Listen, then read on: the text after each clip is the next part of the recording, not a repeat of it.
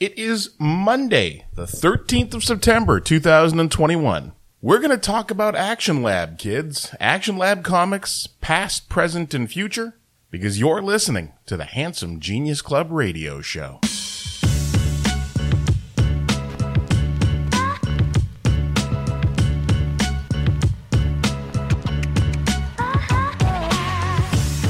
Hey kids, welcome to the show. My name is Kingdom, Anthony Kingdom James, aka Anthony Rutgazer.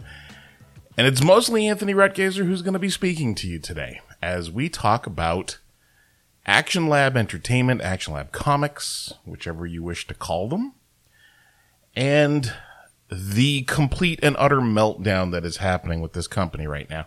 It's not the first time that the internet, that Twitter, has taken issue with Action Lab, but it has certainly not done so in so big a way before. Action Lab got nominated for Best Kids Comic / Graphic Novel by the Ringo Awards, the comic book industry awards named after the late artist Mike Wieringo.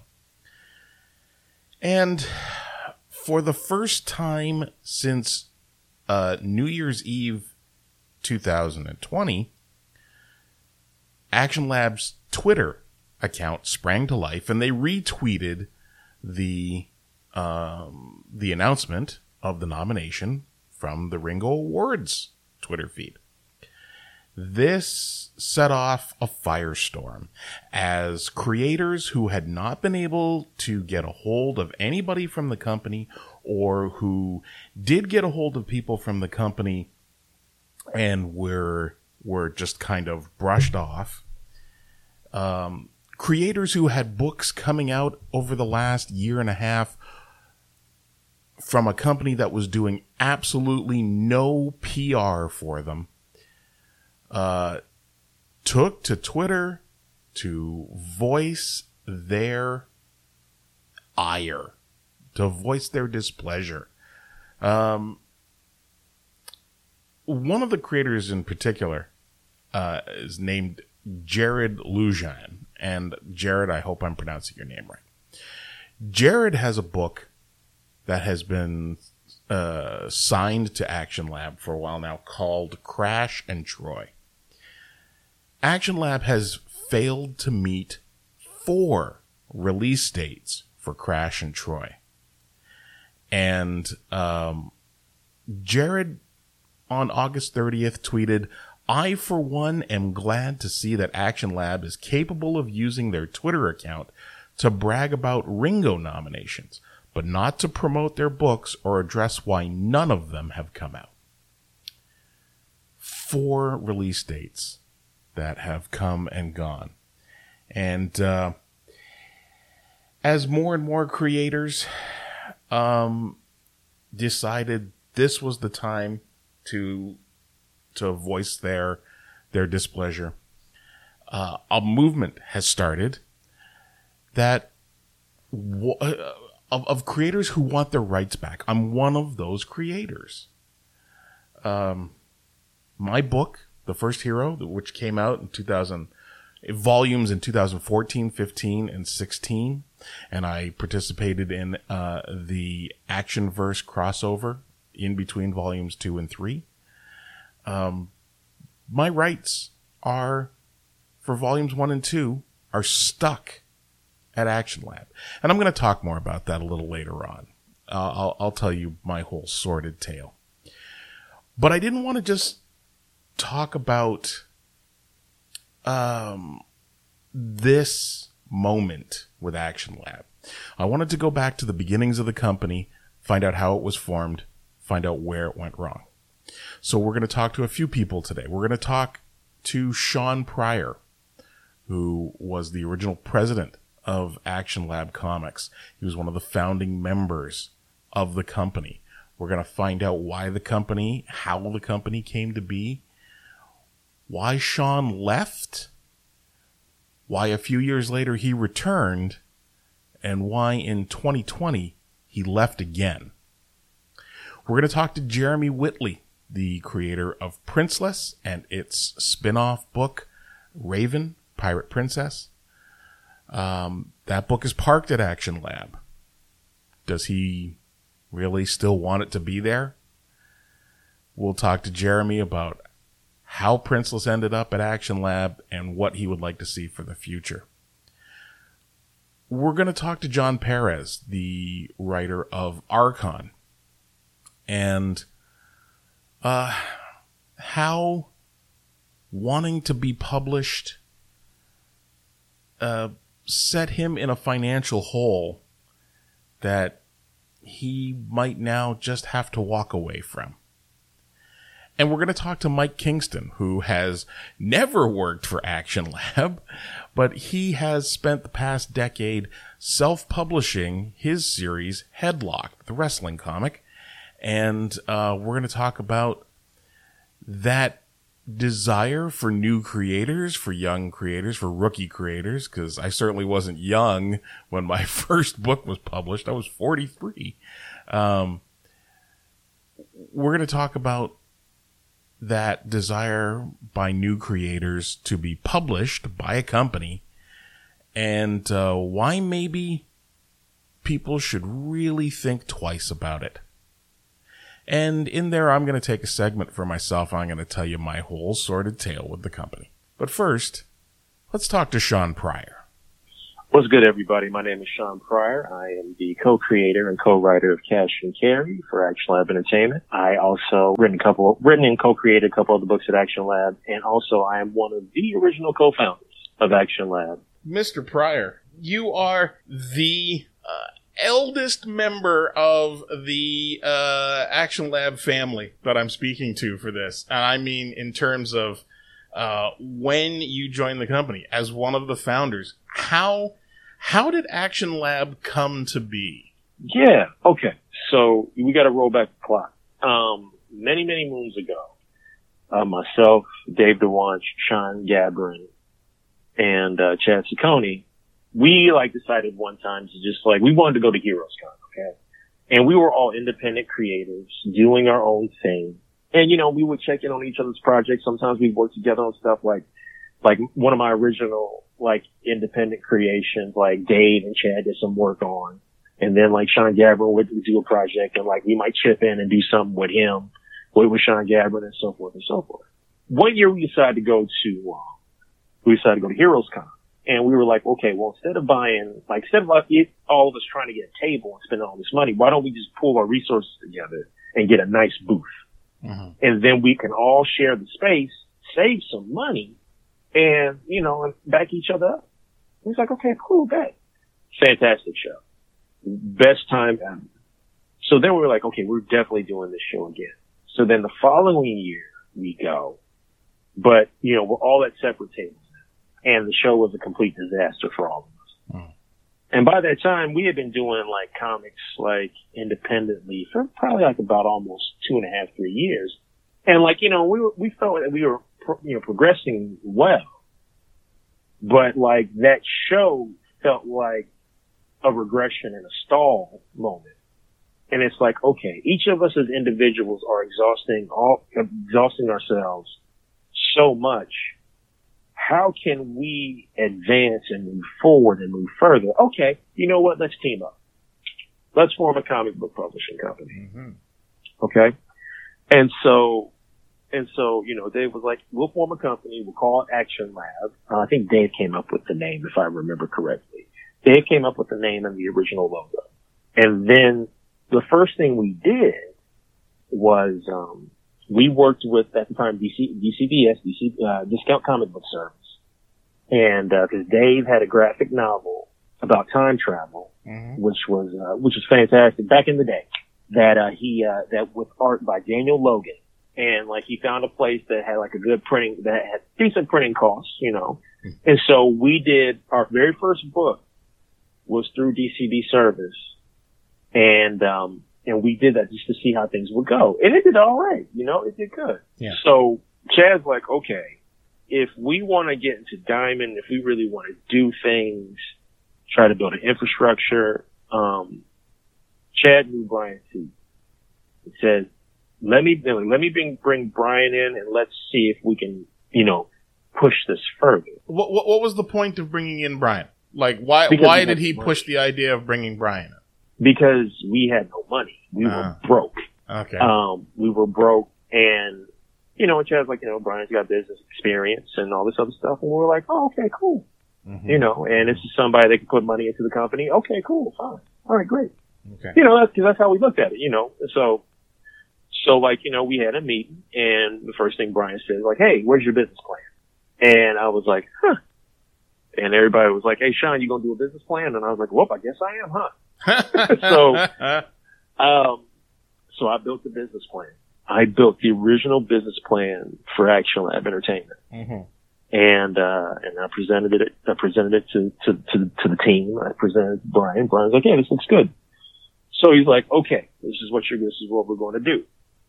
And they started discussing things like, we'll have shares of the company and all this other stuff. And so the very first Kickstarter we ever did for Action Lab was for Fracture Issue 1, which I spearheaded and launched and ran and went to like all the podcasts about it. And also arranged, podcasts with, for artist Chad Ciccone and writer Sean Gabrin and editor Dave DeWatch. We raised the money, we went over, we won, I was like, yay. We, had the books printed, sent out all the rewards everybody was having. So then from there, it became the start of trying to get the books into Diamond, and we got Fracture into Diamond, and then Princeless, and in our first year as a publisher, Princeless got nominated for an Eisner, and at that time, my role as president was, I was the Diamond liaison. I ordered the paper for the printer. I was also dealing with all the digital stuff, build the publishing schedule for like the next 24 months. I worked on that with Dave, and also running the social media back then in like 2009, 2010 for Action Lab at that time, which meant Facebook, which also meant Twitter. Okay. So like, only thing I'm not doing, I'm not editing books. I'm not building ads for previews. And I'm not on the selection committee as to what gets printed and what doesn't. Right. Besides that, I'm also handling the books too. In the beginning, I handled the books. The first year and a half, I handled the books. Mm-hmm. Because it wasn't like we were spending that much money, because we ain't had that much money to begin with. So like, I had a lot of responsibility on my shoulders for like the first year and a half. Yeah. Shit kind of got sideways when we were fighting with Diamond a lot.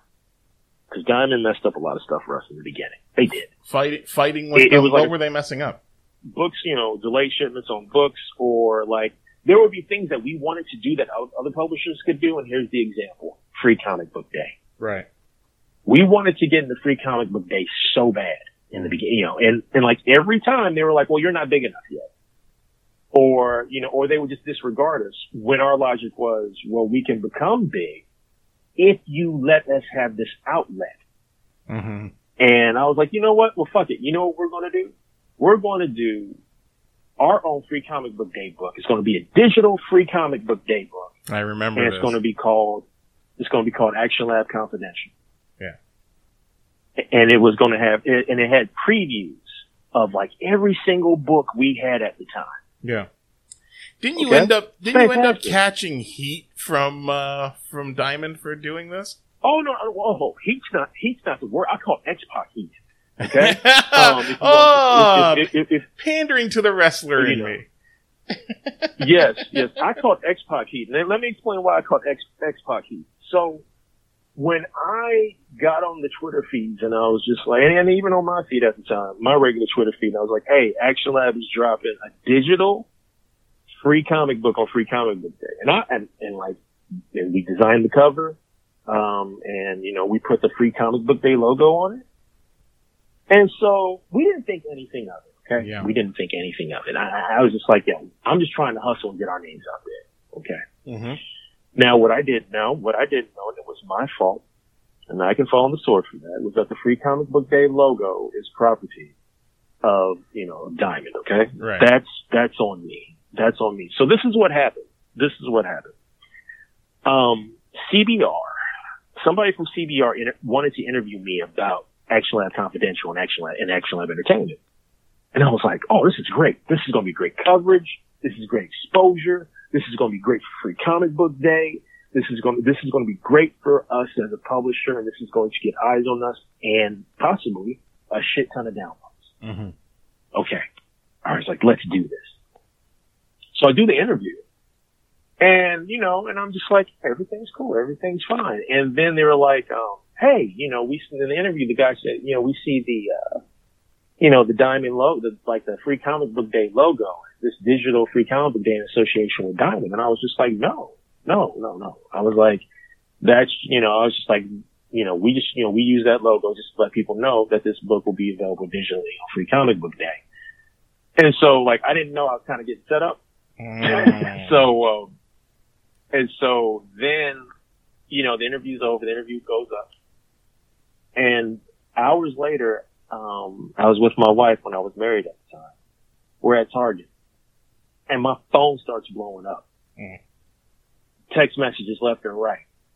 And Brian Hibbs, from Tilting the Windmills, was furious that, how dare we use the Free Comic Book Day logo that's Diamond and do a digital book where Free Comic Book Day is about the comic book stores and we're taking money out of people's mouths. And, and apparently we're murdering children and, and burning homes. Yeah. And, I'm being a little facetious. Are you? Anyway. Are you? But he literally ran us and ran me through the coals. And he was just like, this is about comic book shops. This isn't about digital. And they should know better. And I'm going to make sure the people at Diamond know about this. And this Sean Pryor is just a complete maroon. He did call me a maroon. I remember that specifically. Wow. Bugs Bunny insult. Nice. Yes. Like a couple of steps away from Coon, which he probably what he really wanted to say, but that's another story for another time. Anyway. Okay. Anyway. Yeah. Sorry. I get a little bitter about it because it was an honest and sincere mistake. Yeah. Using the Free Comic Book Day logo. And then, what happened was, he's like, well, I'm going to make sure I tell Diamond. I'll make sure that this never happens again, blah, blah, blah. So then, a couple days later, what happened was, after that article, after his rebuttal dropped, there's an emergency meeting. Like I said, I just kept getting texted left and right from people. It's like, hey, did you see what happened? Did you see what he said about you? Did you see what he said about Action Lab? And I was like, whoa, what's going on? So I read, and I'm just like, great. We just alienated the guy that always talks about all the comic shops and knows everything about publishing and knows everything about numbers. I pissed off that guy. Yeah. And I'm just like, great. So then there's an emergency meeting. And and everybody's like, well, we gotta apologize. We have to apologize. We have to apologize. And I was like, you know what? I said it was an honest mistake. And to be honest with you, I would have rather appreciated it if the dude just would have contacted us personally and said, listen, I don't know if you're aware of this. I know y'all new to the game, but the Free Comic Book Day logo is property of Diamond. And I would advise you to please remove that from the logo because Free Comic Book Day is about the comic shops and bringing in, an economic, push to comic shops. Yeah. This is not a digital thing. Now, years later, there are free comic book day books are available digitally way later. Mm-hmm. But now if you just would have came to us that way, we'd be like, oh shit, well, we made a mistake. Yo, that's my bad. That's our bad. You know what? We're going to take care of that. Yeah. And it's a digital book. It's a digital book. All you have to do is edit that file, edit one page of the file, and the logo's gone, right? Yeah, and that's what we did. Yeah. And that's what we did. And so, but they were like, we gotta apologize. And I was just like, you know what, guys? I was like, let's remove the logo. But I said, I'm not apologizing. Yeah. I said it was an honest mistake. And I was like, this dude's furious. And I was just like, I get it, but he went a little bit too far. Yeah. And I was like, I'm not apologizing.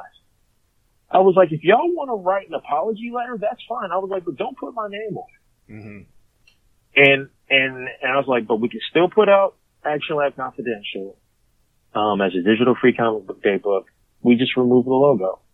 And then 2 days later, Diamond emailed us and was like, oh, we heard that you were having a digital, free comic book day book with the Diamond Free Comic Book Day logo. We were informed by someone about that. I was like, yeah, we took the logo off. And they're like, oh, okay, cool, no problem. Have a good day. Yeah. Yeah. And that's all it took. And that's all it took. But when that happened, I was just like, you know what, guys? I was like, maybe y'all should find somebody else to be president. Mm-hmm. And that's when we brought in Kevin Freeman. Yeah. And I became VP and started just doing more stuff on the digital side. I'm still handling a lot of stuff, but just, but doing more on the digital side and whatnot. But like, and it was no offense, to anyone. I got burned out. Yeah. I dedicated a lot of time, just like the rest of the crew. We dedicated a lot of time, and I got burned out, and I felt directionless and rudderless. And I was just like, you know what? Maybe for my own well-being, I need to go, and I left. Yeah. But eventually, that was in 2014. But eventually, you came back 3 years later. You ended up coming back to the company. Yeah. Yeah. What brought you back to the company? What brought me back to the company was in 2015, I do the Cash and Carry Kickstarter, and that really blows up, does really well.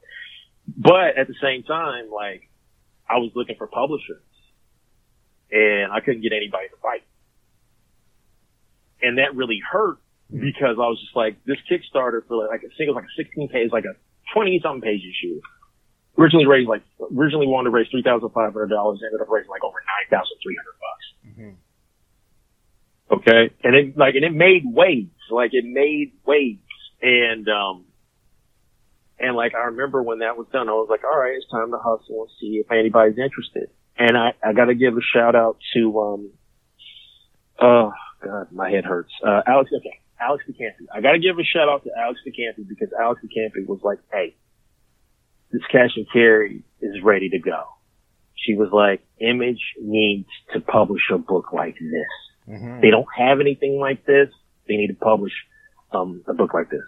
And, I was like, for real? She's like, yeah. She's like, I'm going to introduce you on an email. And she was like, whatever happens after that happens. I was like, well, thank you, cause I didn't expect that, So she introduced me on the email. We had a digital copy of Cash and Carry.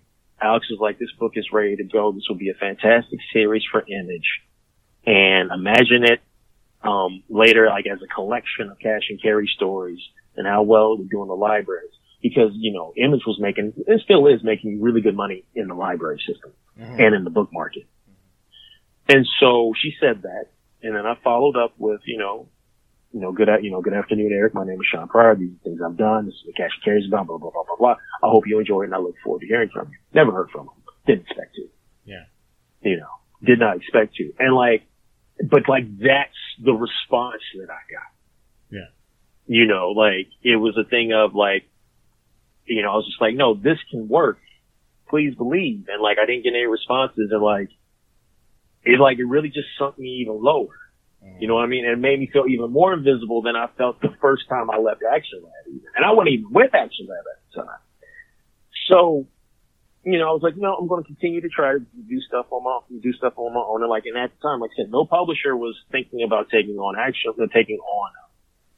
Cash and Carry. Mm-hmm.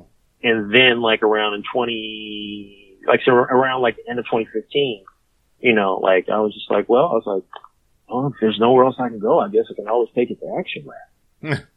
So that's because I was like, and I don't mean that to be derogatory. No, I understand because I've been in that position.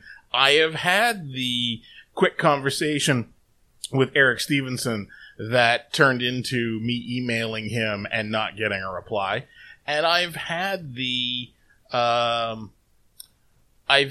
notion that there is a fallback position with Action Lab. Cash and Carry ends up at Action Lab, right? Mm-hmm. Yeah. But how do you end up as part of The Office again? Again? Yeah, it was 2017. I was at Emerald City Comic Con. I had, I still had like the single issue Cash and Carry. I had like another like little independent book called Motherless Creatures. It was a single issue book that I did with Tracina Bowling. Mm-hmm. And I was just like, you know what, let me just see what I can do out here. So everybody has always told me about Emerald City and how great it is. And I was like, people want to buy stuff, buy books. So I was like, hey, well, let me try it. So they were buying books. And it was great. And Action Lab was there. I didn't know that, because I knew Dave was there. And, cause he had a table and some other, Action Lab cats that had books for Action Lab that were there and everything was cool. Fine. But then, Action Lab was like on another floor and Brian came up and he's like, hey, let's talk. And I was just like, what's on your mind? And he was like, I want you to come back to Action Lab. And I started laughing. I was like, you got to be kidding. I was like, are you serious? He's like, no, hear me out.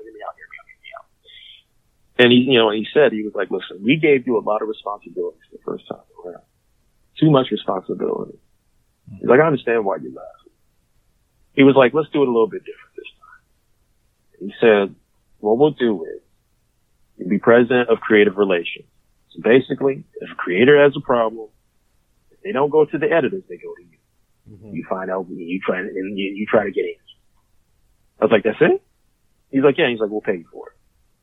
He's like, well, this is how we'll pay you. Now, once again, it's 2017. I continue to feel invisible in the comic book world, direct market world, and I feel like that there's nowhere else for me to go. And this is where comics really fucks up a lot of people. Comics will have you believing that is the only place you're supposed to be because if you concentrate your time or effort anywhere else, comics won't allow you to. They won't allow you to be great. Mm. Comics, comics really, and that's the thing I had to learn. I finally realized it now is that, you can, work in multiple fields and be fine. But, don't pool all your money, all your resources, and all your talent in one area, okay? Don't do that. Don't do that. Get multiple income streams is a fantastic thing. Because at that time, comics was giving me a zero income stream, okay? Like absolute zero income stream. So, but what Brian said was okay, you work X amount of hours a week. Well, and your rate is X amount of hour and we'll apply that as a credit. Mm-hmm. Now you can take that credit and say, for instance, if you want to create a book, you'll just have said artist reach out to Action Lab and say, hey, here's an invoice. I'm working on something with Sean, and you take it out of that balance. Yeah. Now, coming from someone who, A, feels that I can't get any inroads in comics and whatnot, I was like, well, this is going to help me get stuff made. Mm-hmm. And that's why I went back the second time because once again, it's comics, the air of comics just made me feel so invisible. I felt like I had nowhere else to go. And it's well, I'll prove all of them wrong. Prove all of them wrong. We'll do this and we'll make this right and we'll get this company, which at the time, still in 2017, was doing really good. And we'll push it further and we're going to fix things and we're going to do all these things. And once again, I didn't believe in myself. I didn't believe in myself because comics really beat the shit out of me. Mm-hmm.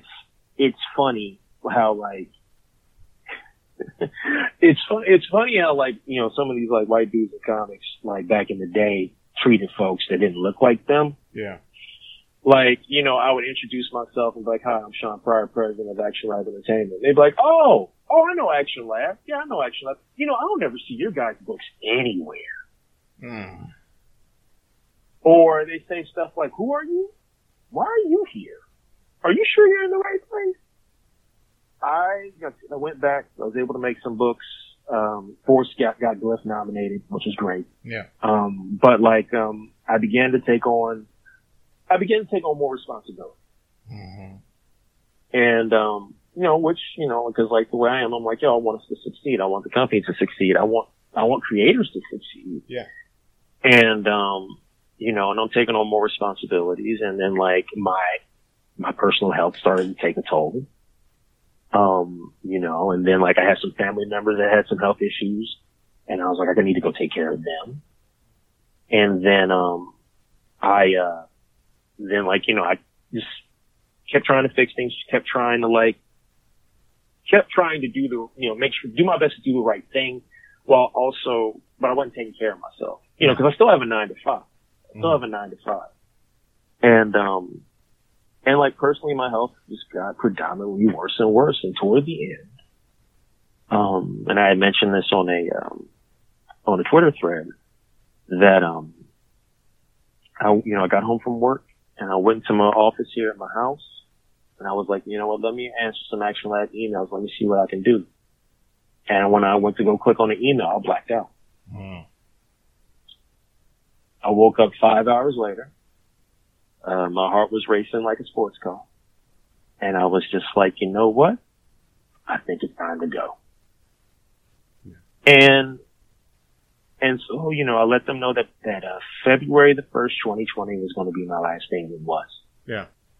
Because the thing you got to realize about my time with Action Lab, I never put myself first, ever. I was always make sure to take care of every creator I could. Sometimes some things were better than others. And some days that was a thankless job. Mm-hmm. And I would get cussed out by folks that literally their book only sold 100 copies. Yeah.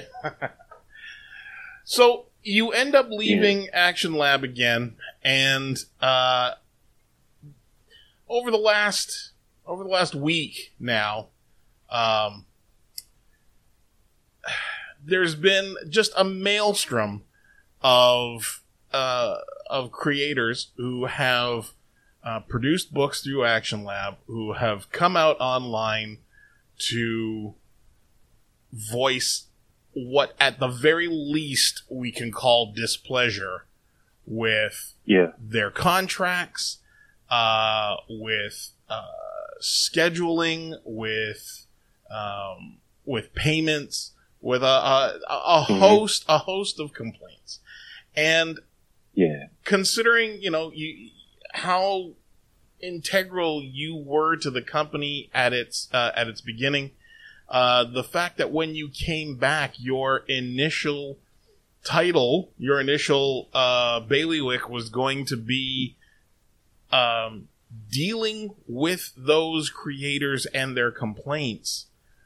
When you see everything that's being said the last few days, what is your reaction? My reaction is now, like, so a lot of that stuff, I'm like, wow. You know what I mean? And I don't mean that to joke. I mean that in a sense of, I'm like, okay, I see, okay, this creator here, okay, I was already gone by the time that creator signed the contract. And I'm like, oh, this creator here, okay, that creator signed their book when I left the first time. Okay. This guy here, okay, that's a digital contract. I understand why they're upset. Fine. I get it. Yeah. I more than get it. Get your stuff back. You know, like, toward the end of my run, you know, like, one thing I would tell creators, so I'll try my best to be as honest as possible. And I would tell creators, the ones that got the digital deals, cause like, the word on, like, the way this was all working was that if your book did well enough digitally, they would consider a small print run. Mm-hmm. You know, like a collection, you know, like, kind of like a trade and do a small print run. Mm-hmm. But what I would tell creators is, I was like, listen, I need y'all to understand something. I was like, if you have, like, this is like, so during my run from like 2017 to like February 1st, 2020, I would tell them, I was like, if you have an Action Lab book, I was like, we got 2 lines. I was like, actually, then 3, because Discover was the kids line. I said, if you have a Danger Zone book, if you have an Action Lab book, or you have a Discovery book, Danger Zone books are always going to sell. Mm-hmm. Or at least they'll move a little bit. They'll like go from like a little bit to they'll really move. Discover, I was like, that's really more for the book market. That's still a very experimental label. Not really sure how that's going to go. But I said main Action Lab books, I was like, listen, I'll tell you something right now. I see the numbers, and honestly, 1 out of every 7 Action Lab titles actually sell. 1 out of every 7 titles. Yeah. And you're saying when you say sell, I'm going to assume you mean at least breaks even or does well. I would say personally, like between 1 out of every 5, 1 out of every 7. What I mean by that is that that book sold at least like 1,700 to 2,000 copies first issue. Because one thing with Action Lab is that unless it was like a Danger Zone title like Zombie Tramp, there was the law of diminishing returns. Right. So you could have a first issue, like if you had Action Lab book with a first issue that sold like anywhere between 1,700 to 2,000 copies. Mm-hmm. What was your drop off going to be? Oh, drop off would be massive. Would be massive, like about 500 copies. That's why there was a period of time where, and this is what a lot of people forget about. There's a period of time where like, and then you may remember this, when like every single Action Lab and Action Lab Danger Zone book had like 4 or 5 variant covers. Yeah. That's to boost the numbers. Right. That's to boost the sales numbers. And sometimes that worked and sometimes it really didn't. Right. But you're saying that that the numbers on a second issue could drop off in the neighborhood of 75%. Mm-hmm. I can tell you right now with Force, here's a perfect example. I'll use my book for example. Force. Okay. Force issue 1, if I recall correctly, sold like, I want to say a little over 1,000 copies. Okay? Mm-hmm. Let's say about 1,100. Yeah. Okay? And I was like, hey, that's not bad. Mm-hmm. That's not bad. Like, it's a sports book. I was like, this isn't bad. Like, manga blows this shit through the water. But like, I was like, 1,100 copies. I was like, that's not bad. Then issue 2 came around. Mm-hmm. And like, I was pushing it. And like, I was pushing like on my own Twitter feed. And I had like a website for it too at the time. Yeah.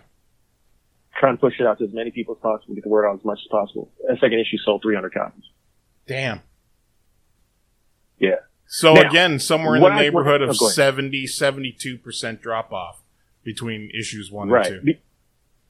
And that would happen with certain Action Lab books. But see, sometimes though, the trade sales could make up for lack of single issue sales after issue 1. Mm-hmm. Okay?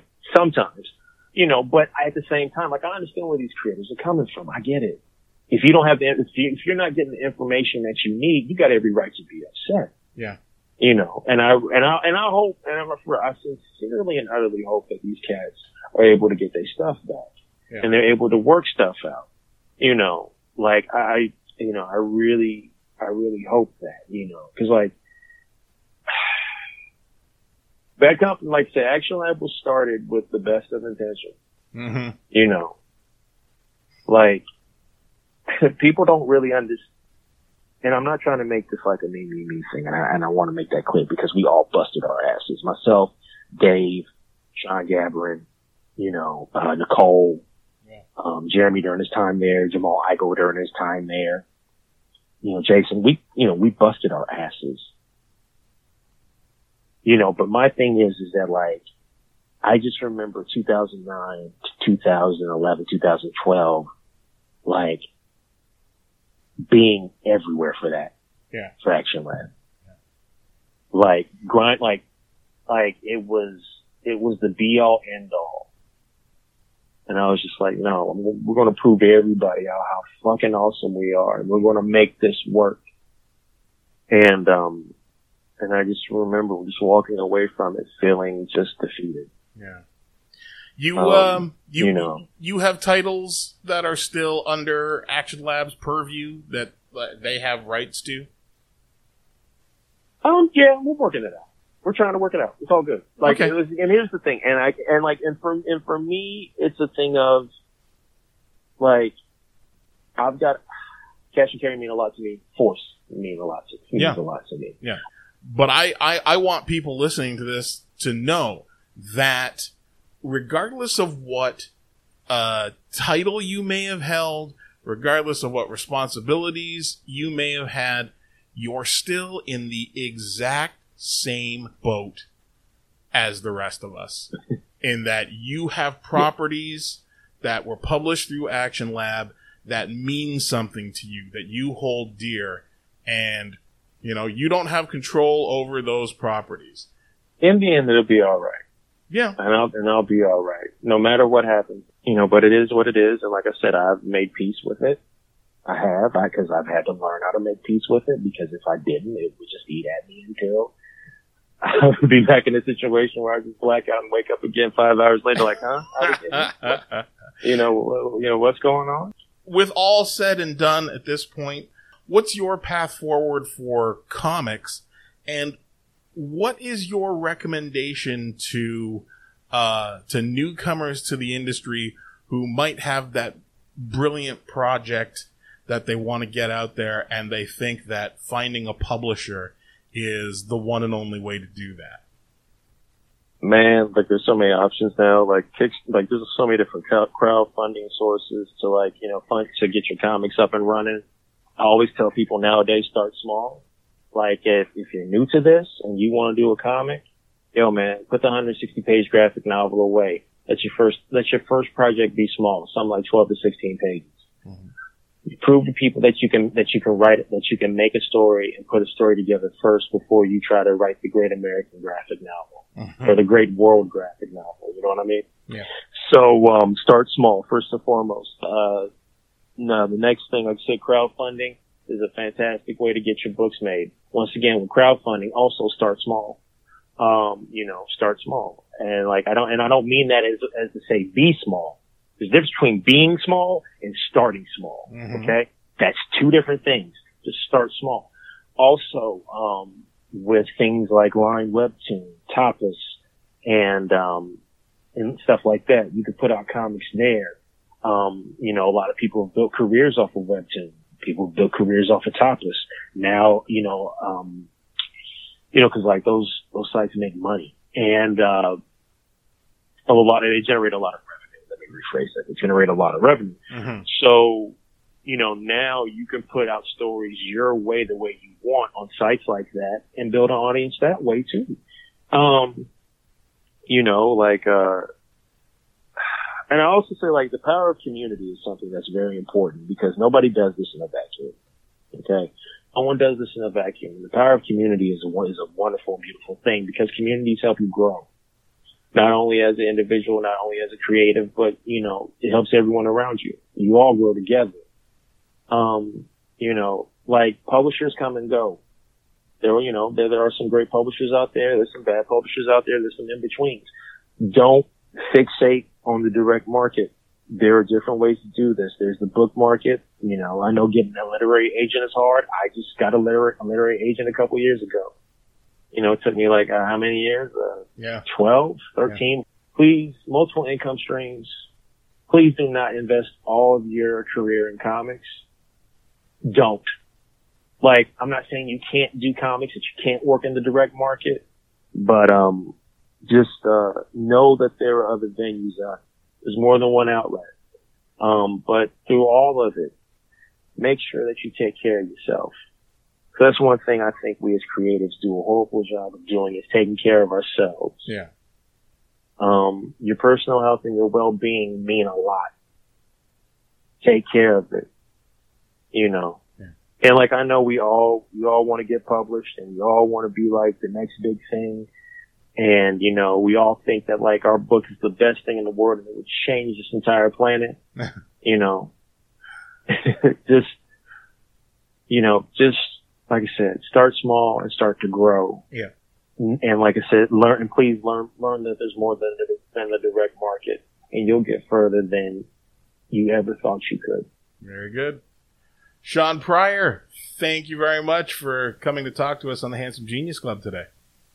One of the things that I've really taken umbrage with in the past couple of weeks surrounding this whole situation is the 2-question interview that Rich Johnston of Bleeding Cool did with Brian Seaton, the president, the owner of Action Lab.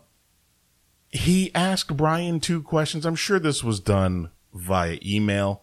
He asked Brian 2 questions, and there was no follow-up, no pushback. And one of the things that Brian said was he said that, and I'll quote, "The president of Action Lab, Sean Pryor, resigned around this time as well. This, unfortunately, left no one steering the ship, so to speak. Brian had gone into semi-retirement at the time. He had taken a medical leave. He had personal health issues. And this is true.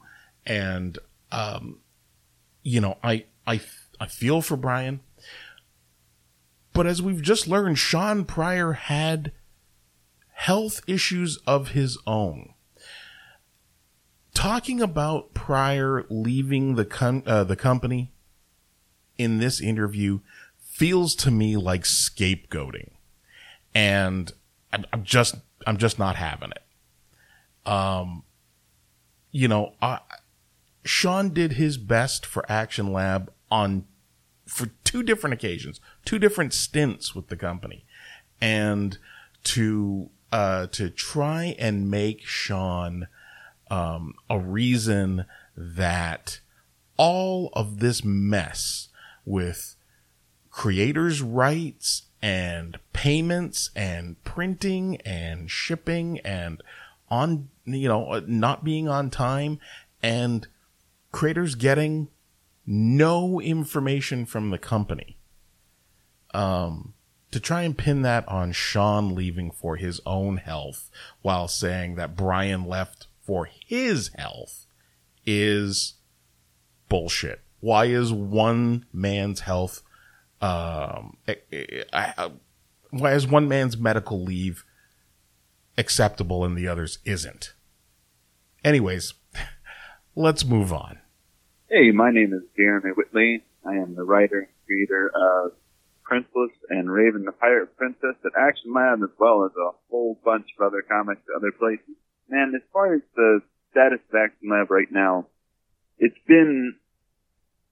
always been difficult because I think a lot of us came into this being creators and not really knowing the publishing side of things and having struggled with self-publishing, hoping to have, a place where we could go that we could pool our resources and make stuff work for us in a way that it, hadn't when we were just creators.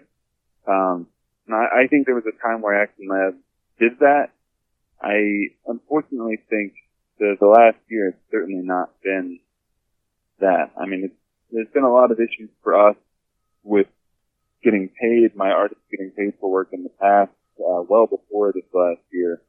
But then this last year, in early 2020, Action Lab completely shut down because of COVID and didn't tell any of their creators, didn't tell us any of what was happening.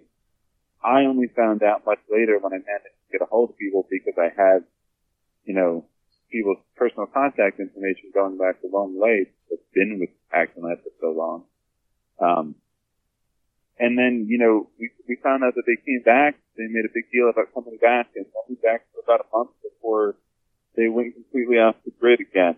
Have been for pretty much all of 2021. I know both myself and a lot of other creators out there have not seen, those of us that do make a profit, which is, as far as I know, not most of the creators, but those of us that do make a profit haven't even seen numbers, paperwork since quarter 3 of 2020. It's been a full year since, all of us that do get paid off of the sales of our work has even known whether we're supposed to get paid, have even known what our numbers are. You make a very good point in that you and your book, Princeless, and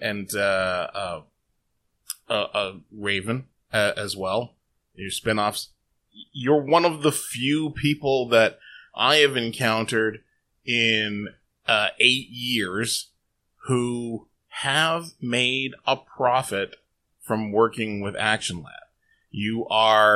That is a very, very small community of creators.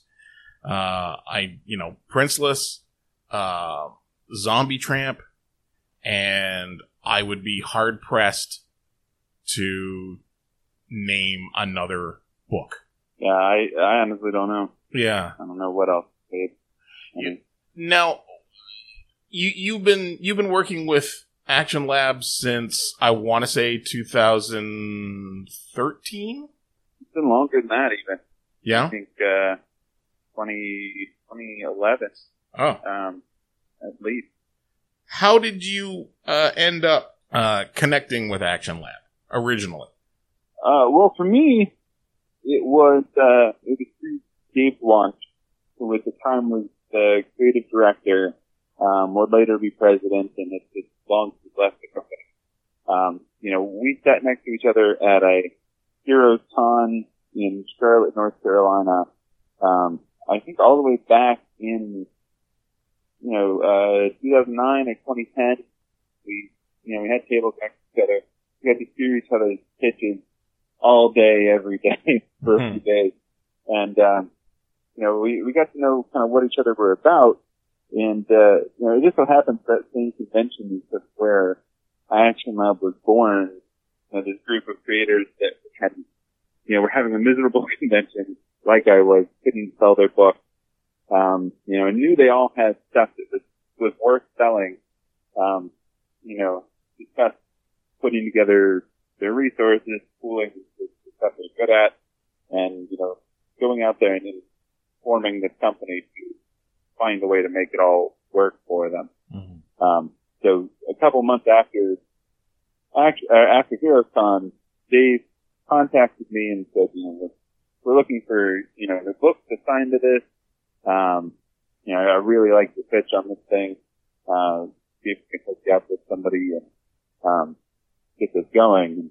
That ended up becoming the first sort of ongoing series that, Action Labs produces or produced. Considering how far back you go to almost the beginning, it's, like Captain America becomes an Avenger in issue 4. Where did you first realize that something was going wrong with the company? Or where did something first go wrong between you and the company? I don't know. It's so hard to think, because I feel like there was a point going in where kind of none of us knew what we were doing, and we were figuring it out as we went, right? Like, where we were figuring out, like, all right, this is how we get books through Diamond. This is how we get stuff to come out digitally on Comixology. This is how we do this. So it's just sort of gaining a little bit of ground here, gaining a little bit of ground there. And I think that the first big problems for me were once we started producing Princeless and Raven regularly, we were making these books, and I was doing my best to promote them, because there wasn't a lot of support originally from Action Labs as far as promoting anything. So like, I was getting out there and talking about them, and that was the way people were finding them. And then I would tell people when and where to buy them, and it would not come out at the time that Action Lab had said they would. So, I mean, that's been on and off for, the last several years, 4 or 5 at least, where, the dates would be wrong. And then, I've heard from other creators where that happens, and then they find out that their book didn't sell the numbers they wanted to for Action Lab to publish it physically, and they had moved it to a digital-only book, and in some cases never even let the creators know. Yeah, I'm one of those cases. Waiting on books never came. I am one of those cases, which is why the last print issue of the first hero I did with Action Lab was Volume 3, Number 1, and none of the rest of those issues came out through Action Lab. I ended up doing it myself as a trade paperback. Action Lab has had a number of different issues throughout, just like any publisher has, but I think the biggest disappointment for me has always been communication. Mm-hmm. Because, that's what you're describing, is that they didn't tell you when your book was coming out or that it wasn't coming out.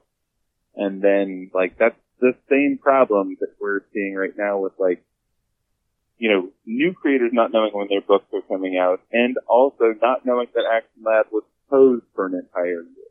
What's your situation with Action Lab right now? Are you still producing books with them? Are you going to be producing anything new with them? Are you looking to separate yourself from them? What's going on with Jeremy Whitley's relationship with Action Lab? I honestly don't know. I think there are some discussions that need to be had. I think right now the biggest problem is that, you know, we have contracts to fulfill, and some of those contracts make it pretty difficult to leave Action Lab with the project. You know, unfortunately, Princeless has done well, so that they have, unlike some books, an interest in keeping it there. So, you know, we would like to go other places. I've not made a secret of that, but I don't know what the probability of doing something like that even is. Mm-hmm. And you said that your last, the last volume that you put out for them is still, your collaborators are still unpaid. Well, the Raven the Pirate Princess crew has been paid for the work they did. That happened late last year, early this year. Okay. You know, about a year after the book was finished, they were finally paid. On the other hand, myself and Emily, who's the other creator on Princeless, we still haven't seen revenue from the books that have been sold in a year. So we have no idea what has been sold and have not been paid for it. What are you doing to resolve that situation? Have you spoken to them at all? Have they been responsive at all? I have spoken with them. Usually I am assured that things are getting handled. I don't know exactly where things stand right now, but I've been assured that we will, you know, work on this at some point in the near future. But, you know, especially right now, there's so much. They're dealing pretty heavily with, you know, folks who have whose books have never been published, who've never seen anything, and you know, that's why I've been sort of been taking the back seat on it. I want to make sure that those folks get what they deserve before I take up a lot of air talking about a book that, you know, we've done, you know, 9 volumes of it and 9 volumes of spin-off, and you know, there's people who have never even seen issue 1 of their books that's already supposed to have been published last year sometime. Yeah. But at the end of the day, what would you ideally like to come out of your dealings with Action Lab at this point? How would you like all this resolved if it's completely one-sided? You get to set the terms of any resolution. What is it that you want now? Honestly, my ideal would be for us to be able to take this book to somewhere that knows how to and wants to market it to our target audience, and to find a way to, I don't know, make sure that things come out and that it's available to people that want to read it without supporting a company that, you know, continuing to give other creators and new creators issues. What do you think of the deal that they are, normally I would say they are reportedly offering people, but I've been offered the deal myself, so there's no reportedly about it. The deal that's being offered to creators to get back their rights, which involves buying out the existing physical stock that is sitting in a diamond warehouse somewhere? It's hard to say exactly what people should do with that deal. I know at the very least I've heard, reports of people being offered what's essentially wholesale price, but they would sell it to a retailer going to resell it. If the question is just that Action Lab wants to cover their costs, then it seems like they should be offering to at least sell those things to creators at cost rather than, the profit they would be seeing from selling it to a store. Mm-hmm. Which cost is significantly less, especially on a large print run like the one being described. It feels like the only money coming into Action Lab right now might be people who are desperate enough to get their rights back that they're willing to buy that existing stock. Whereas I have personally said, pulp it, just mulch it. And unfortunately, I would rather walk away from it than cripple myself financially. Yeah, and how long has it been since, the last issue that they would have stock of there has come out? The first issue of Volume 3 came out in, I believe, the spring of 2016, or summer 2016, after the Actionverse crossover. Yes, that's 5 years. Yeah. No, I can't assume that anybody out there is looking to buy a single issue, the first issue of a comic that never had the rest of the volume printed. I think, that was definitely the understanding that was, I think, promoted to us as creators when we signed up on contracts saying that if things were not in print for 2 years, that the rights would be returned. Not that somebody would keep a bunch of things printed, not selling nor advertising in a warehouse somewhere for 5 years and claim that gave them the rights to continue having the rights. Any final comment on all this, Meshigas? I'm rooting for all the creators out there.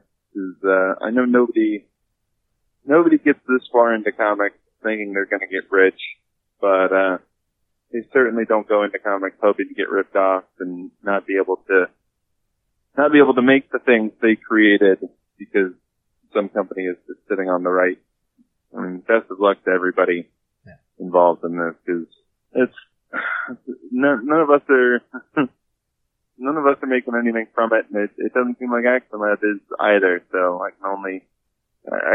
don't know how I can attribute some of this to anything but spite at this point. Jeremy Whitley, thank you for coming on the Handsome Genius Club. Hopefully we can get together again sometime in the not-too-distant future and talk about much more pleasant things. I would love that.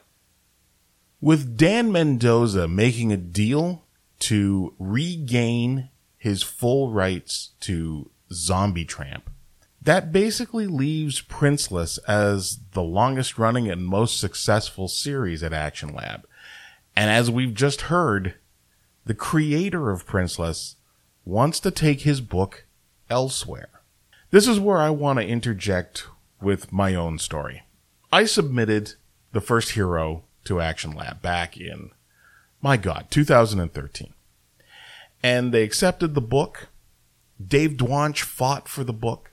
I'll always be grateful to Dave Dwanch for what he did for me in his time with the company.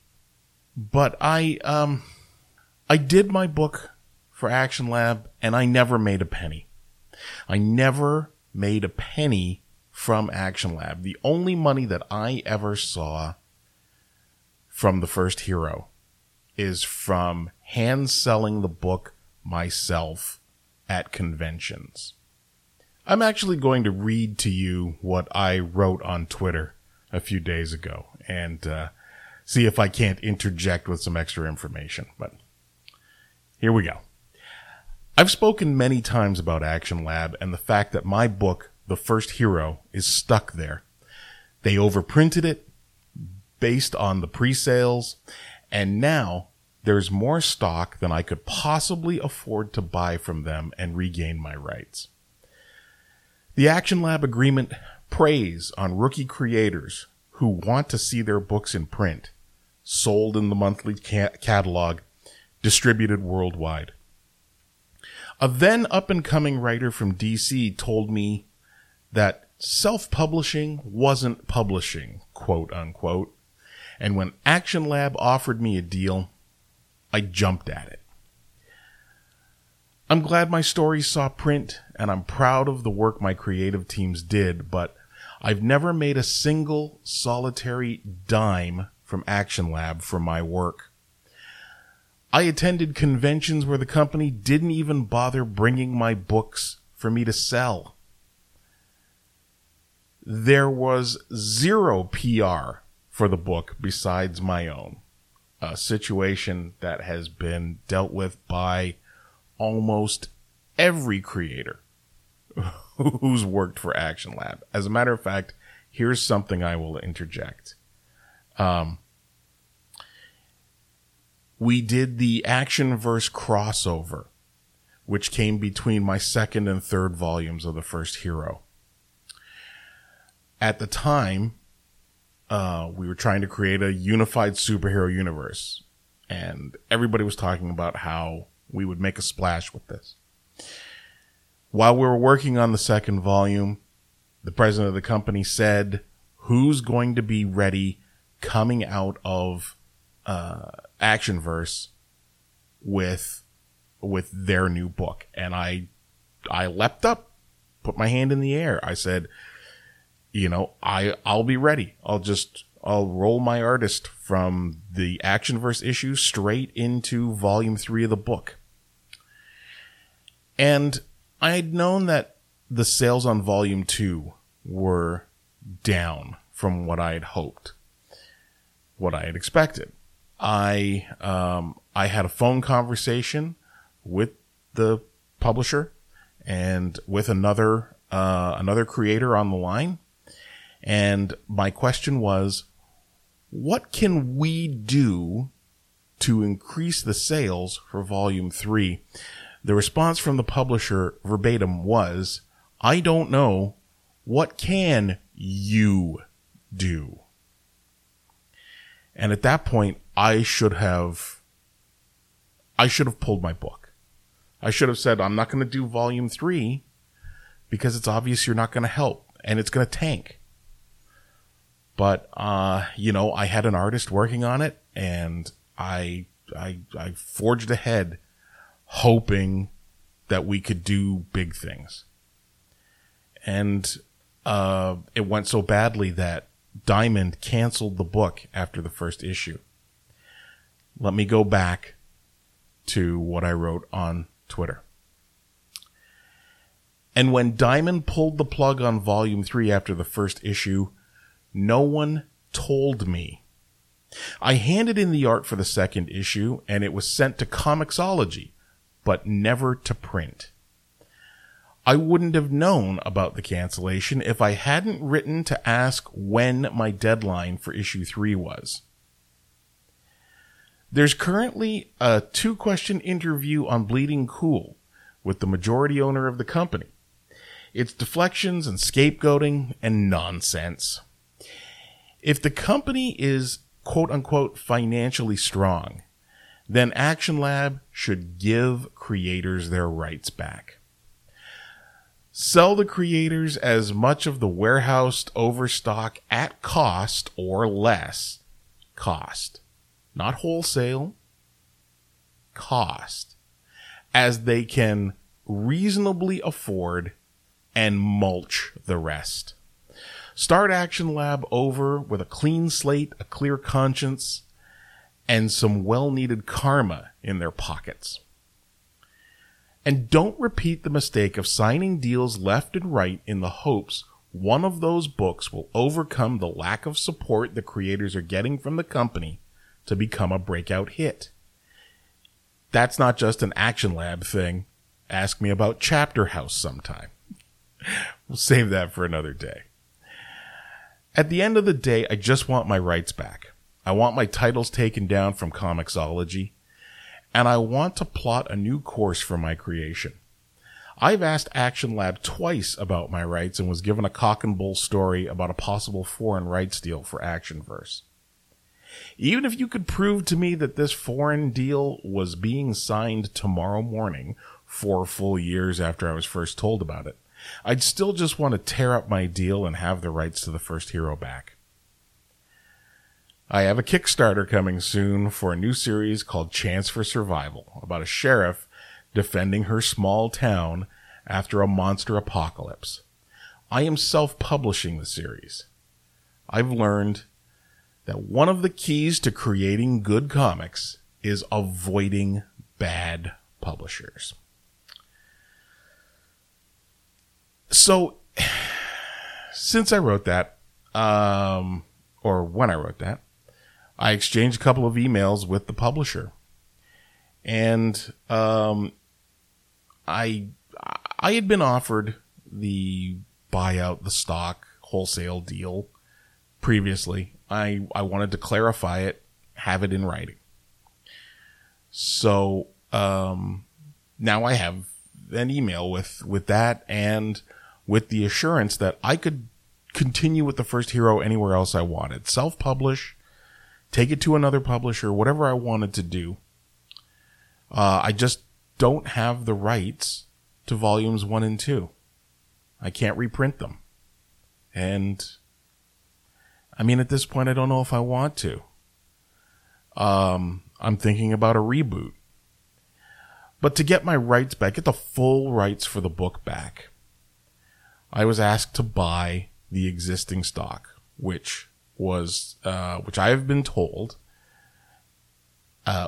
is 3,000 between volumes 1 and 2, the trade paperbacks, 3,046 copies. That's an insane number.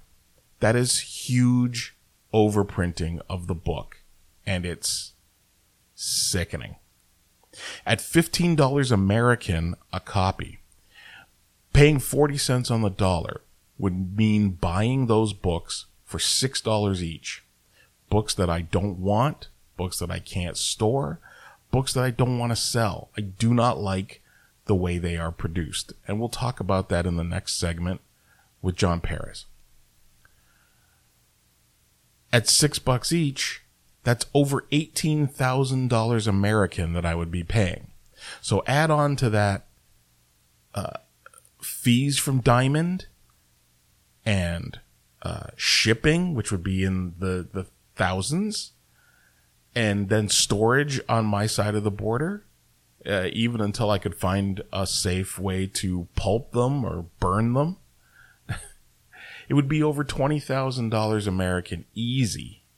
And then I'd have to deal with the conversion because I'm in Canada. It's not going to happen. And I wrote back to say it wasn't going to happen. There's more to this that I won't reveal in this podcast. Let's just say that I know what the amount should be. Or I have a reasonable facsimile of what the amount should be. But that's down to the reason it's a guess. It's a well-informed guess, but it's a guess, is because Action Lab hasn't sent a quarterly report my way in a year and a half. It's probably a breach of contract there. I have resigned myself to walking away from the character Jake Roth and to starting over again and doing it better. I told Action Lab, excuse me, I'm trying to say 2 words at once, to pulp those books, shred them, mulch them. In response, I was told, in response to saying no to paying $18,000, I was told maybe I should start a Kickstarter for it. That's fucked. That's just fucked. There's no other word for it. I'm not going to sacrifice the future of the books I do by basically starting a GoFundMe to pay ransom for books I don't want. So we'll forge ahead with other work, other creations, and a new start for the first hero. I'm not the only person that's in that boat. I am John Perez. I am a comic book writer. I have worked on several independent comic books. The one that I have at Action Lab is called Archon. The full title is Archon Battle of the Dragon. Currently, like many creators, I have grievances with Action Lab. We are in advanced talks about me possibly either buying back the rights or settling in some particular fashion, but it is an ongoing discussion with Action Lab. So, John, tell me, how did you end up signing with Action Lab initially? So I actually completed the first issue on my own. I independently funded it with credit cards and cash and stuff of that nature. And it was, I finished it and I had it done with the intent that I was going to give a full issue, submit a full issue to a publisher. I sent it to several publishers, unsolicited submission, and it came down to about 3. But Action Lab was the one that approached me, and they had on paper a very generous offer where it was probably the best split, where the split was 60-40. Then, we get trade, it's distributed, and for all intents and purposes, on paper, it looked like we would control, all the rights. They can't move forward with ancillary television rights or anything of that nature. It seemed like a good deal, and the person I was dealing with at the time was Dave DeWanch. I'm not sure if you're familiar with him, but I know Dave. He seemed like a really nice person, and I think I was under the mistaken kind of perception that Dave was sort of the face of the company. Like, he represented the spirit of creatives there. But it was this other person whom I really didn't know, other than he was always CC'd on emails, called Brian Seaton. And I initially, when I started interacting with Brian during the contract negotiations, that's when I started really, really getting cold feet. And I reached out to industry professionals, and a family friend, a DC inker, and they kind of warned me not to sign because they said they're a new publisher. The few people who have kind of worked with them said their contracts are really not great. And at the time, the main thing was, if you sign with a publisher, you're not going to make any money. It's all about that ancillary TV rights. And do they have a professional track record in getting stuff made? And I was like, I don't really know or care. But ultimately, the pressure of being published for the first time pushed me to sign with Action Lab, and it has been an interesting roller coaster from there, to say the least. Mm-hmm. When did you first realize that there was something wrong in your dealings with Action Lab? Well, as I mentioned before, when I was going back and forth with them, the first kind of, even in contract negotiations, the first thing my family's attorney, who wasn't specialized in this stuff, but she gave me the rundown anyways, the first thing she said is make sure you get digital rights taken out of publication. That you can only be it only counts as publication if there's physical stock. Mm-hmm. Because they could essentially do essentially what they're doing now.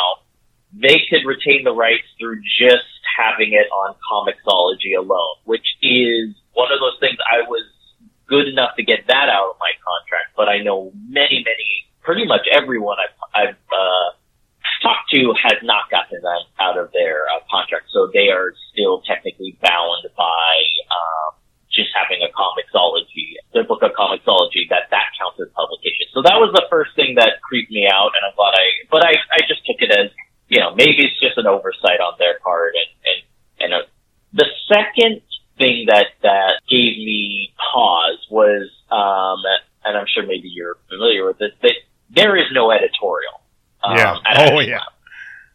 There's no. I pretty much expected, the second I start dealing with them, they're going to give me notes. They're going to try and conform the look to be similar to all their other books, which I know many people hate that, but I was actually kind of welcoming a little bit of oversight, because this was, for all intents and purposes, my first book, and I don't know what I was doing.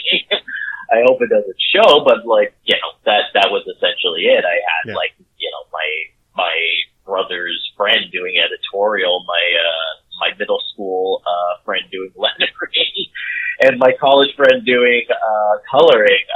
So yeah, we could have used some editorial help, to say the least. And again, it goes back to Dave. I kind of expected he was going to be the one to sort of step in for that, but it seemed like that he took kind of a backseat after we got signed, and no one else really stepped into that role, so it was all pretty much me. Once we turned in the files, that's pretty much all we ever heard about it. But, it would get progressively worse from there. Archon was a 5-issue series, 5-issue story arc. How much of your own money did you end up sinking into this to produce those 5 issues? Okay, well, I think I've mentioned this before, but I personally, the first issue, like I said, I put in about $5,000 to $6,000 on credit cards. I even borrowed $2,000 from my older brother to give all the artists and inkers their compensation for the first issue before we even signed with Action Lab, because for all intents and purposes, we didn't know that we were going to even be published or continue past that first issue. So for that, I took the hit. It was about $5,000 to $6,000, and I was fine with that. Also, with interest rates, all those cards ballooned up to like about $10,000. So personally, that's how much I put into it. Mm-hmm. But then after issue 2, we were under the assumption that, okay, well, we'll recoup costs.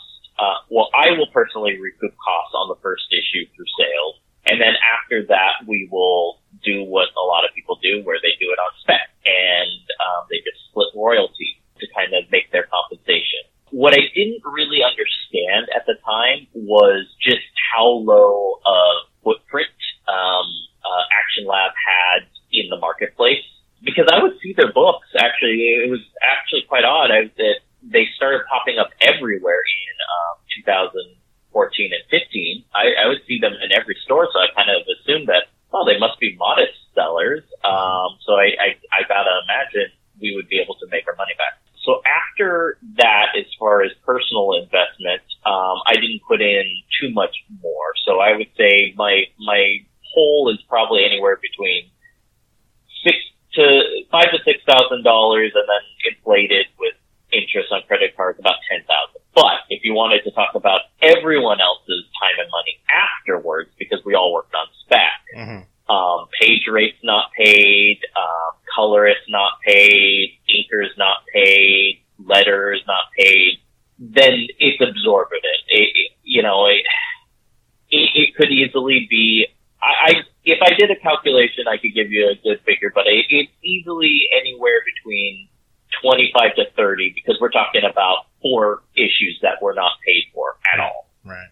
What's your goal right now as far as dealing with Action Lab, and what have you done to try and resolve the situation with them?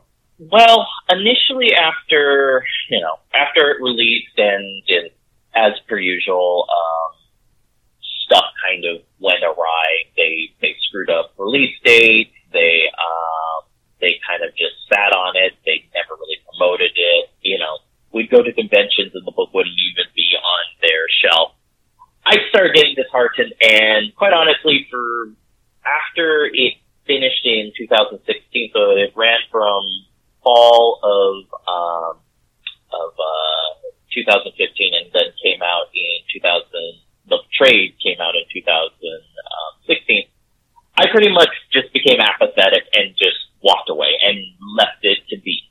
It wasn't until all this other stuff happened with all the other creators coming out that I really thought we had a chance to, one, recoup our loss by getting the rights to the book back, and two, possibly, reprinting it, because there's a whole host of issues why I just don't even like selling or giving away the trade paperback. Yeah.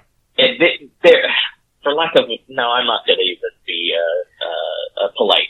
There are shitty trade paperbacks. Yes, they are awful. Well, hold on. Let me interject.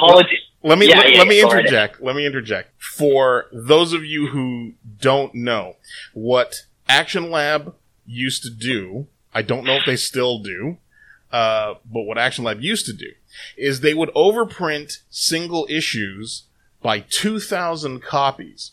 They would take the single issues and they would bind them together with a new cover to make their trade paperbacks.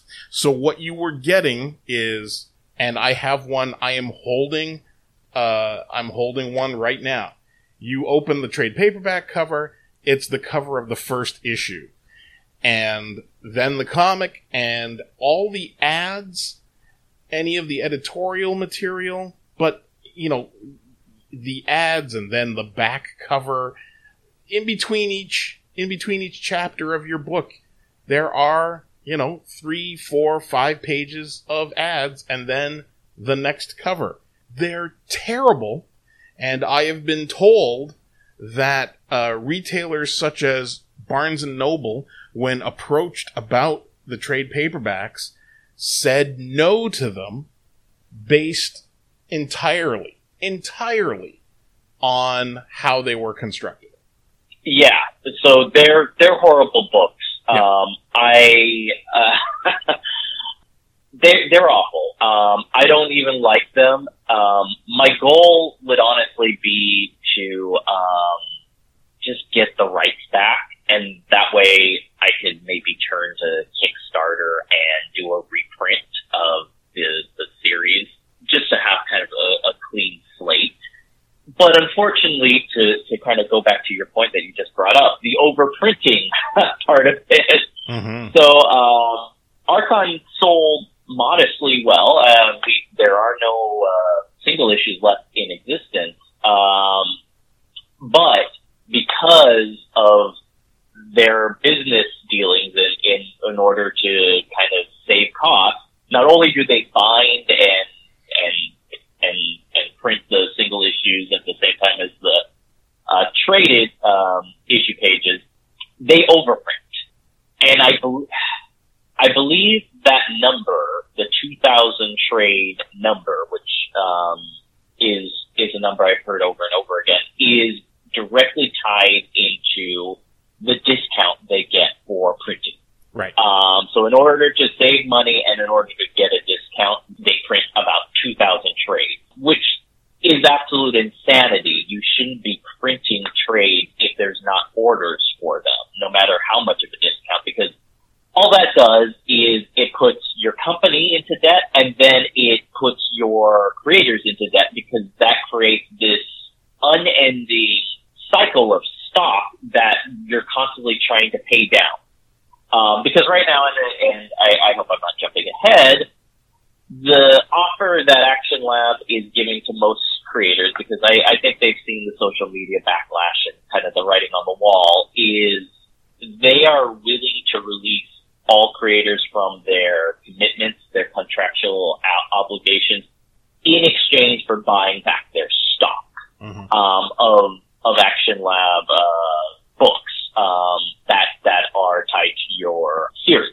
For some people, it's a mixture of just trade and single issues. For other people, it's trade, single issues, and variants. So they will not release the rights to any of our books until we buy their stock back. And then also, let me also add, buy the stock back on top of paying the diamond fees, which I'm not sure how many people know this. When the publisher prints books, it sits in Diamond's warehouse and it accumulates rack fees over time. So on top of buying the stock back, they want us to also pay kind of the rack fees that have been accruing over the years. And then on top of that, we have to pay shipping and handling from Diamond's warehouse, which I think there's two of them. One's in the Midwest and one's in upstate New York. Yeah, one is in Mississippi and one is in Plattsburgh, New York. Because I reached out to one of my friends who's a publisher, and he knows a lot of this. And I just gave him like the number of stock that we had, and he basically straight out told me that's anywhere between $800 to $1,200 in just shipping fees alone. Wow! So I can imagine people who have like 3,000 trays or even more, where not only are they going to have to pay Action Lab upwards of $18,000 to get out of that commitment, they're going to have to pay an additional $3,000 to $4,000 to get it shipped. So that's where I'm currently at with them. They gave me an offer, which it sounds like they've given most people, to sell it back to us at a discount rate in exchange for terminating the contract and getting the rights back. Where I'm personally at with it, I'm kind of ambivalent. I don't really want the books back. As I've mentioned before, they're terrible trades. Mm-hmm. I wouldn't even want to resell them, even if I could get them back for free. I've been exploring. In fact, my first email to him was like, I would pay disposal fees. If all you're concerned about is getting these books out of your inventory, I will pay whatever fee to pulp these things. I want them erased from existence. In order, but it sounds like, I mean, I don't know. We haven't even touched on Action Lab's accounting, but it sounds like they want to make a little bit of money, as they're, setting sail to whatever future endeavors they are, and they're passing that on to us. Because if it was a matter of just like, pay for shipping to get these books out of our hands, I do that. That's like what, $800, $1,000 just to get it out of their warehouse. I do that. Yeah. But if I have to buy the books back, and pay all that, it's just not worth it. So I'm reaching a kind of ambivalent point where I'm just kind of like, I don't know. I'm pretty much ambivalent about it. Yeah. I know many others have much more vested interest in it. So I can understand them wanting to get the rights to the books back. Right now I'm just kind of waiting and seeing, because it seems like a lot of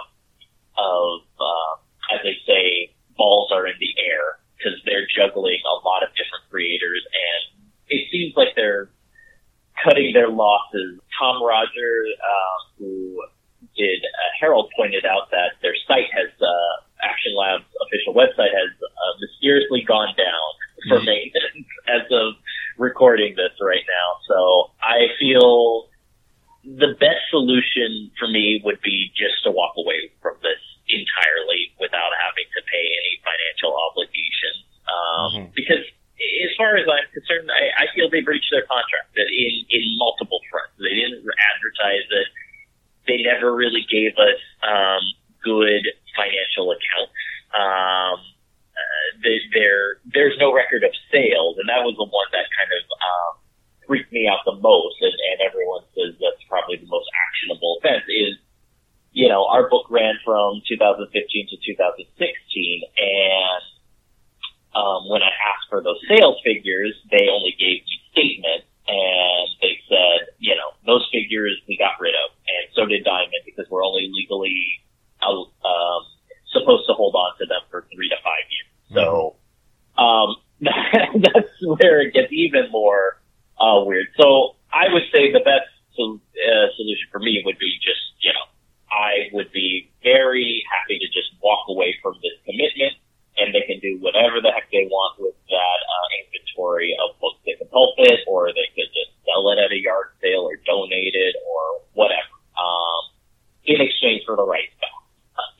don't want to go that route, then I'm not really all that invested in it. I think what a lot of people are seeing is it seems like they're getting increasingly more sort of desperate in their negotiations with people. First, they offer them this discount, then they offer them more of a discount. So I don't even know what the value is of the books at all. So that's where I'm at. If they want to just release the rights for shipping and diamond fees, I'll be more than happy to pay that.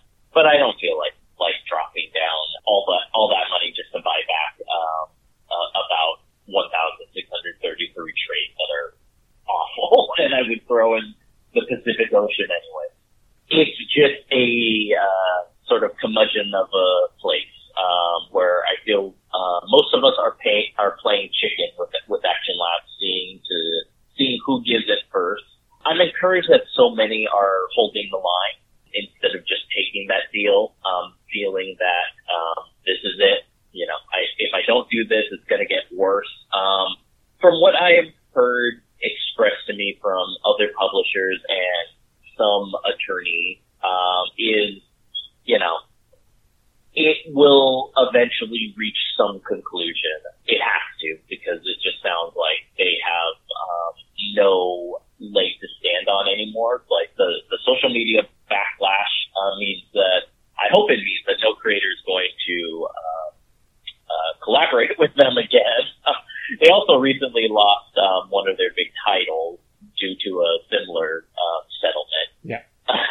I actually believe it was James who said it seems like their only income at this point is settling the rights dispute for their previous creators. I'll just wait and see what happens. Yeah. If the company goes belly up and they're bankrupt, then maybe the rights would revert back to us. Maybe it'll go belly up and it's going to be an auction situation where I have to bid against other like capital gains investors for pennies on the dollar. I guess that's where I'll see. I'm not going to be paying several $1,000s to get a book back that I don't even want. Right. As I was speaking to my co-creator on this book, Monica Natani, and she straight up told me, you know, it has sentimental value to me, but if it's a lucrative price to get it back, then forget about it. We could literally put that time and energy and resources into original stuff, which is what I've been doing these past 5 years. I've been moving on to better and greater things and making good connections with more positive and less toxic people. And I think that's hopefully what all of us who suffered the change of this company can get. John Perez, thank you very much for joining us on the Handsome Genius Club today. Well, I hope everything works out for you and for me and for all the creators involved in this mess. Yeah, definitely. I really hope it works out for you, Anthony. You know, it is a steep hill to climb, but I think the social media backlash as of late has made it seem a lot more attainable. Yeah. So that's my hope for all of us. What's next for Action Lab? How long can Action Lab survive? If they're making deals with people just to make some small bit of profit on books that they can't sell from creators who don't want to work with them anymore, how long can the company actually continue to exist?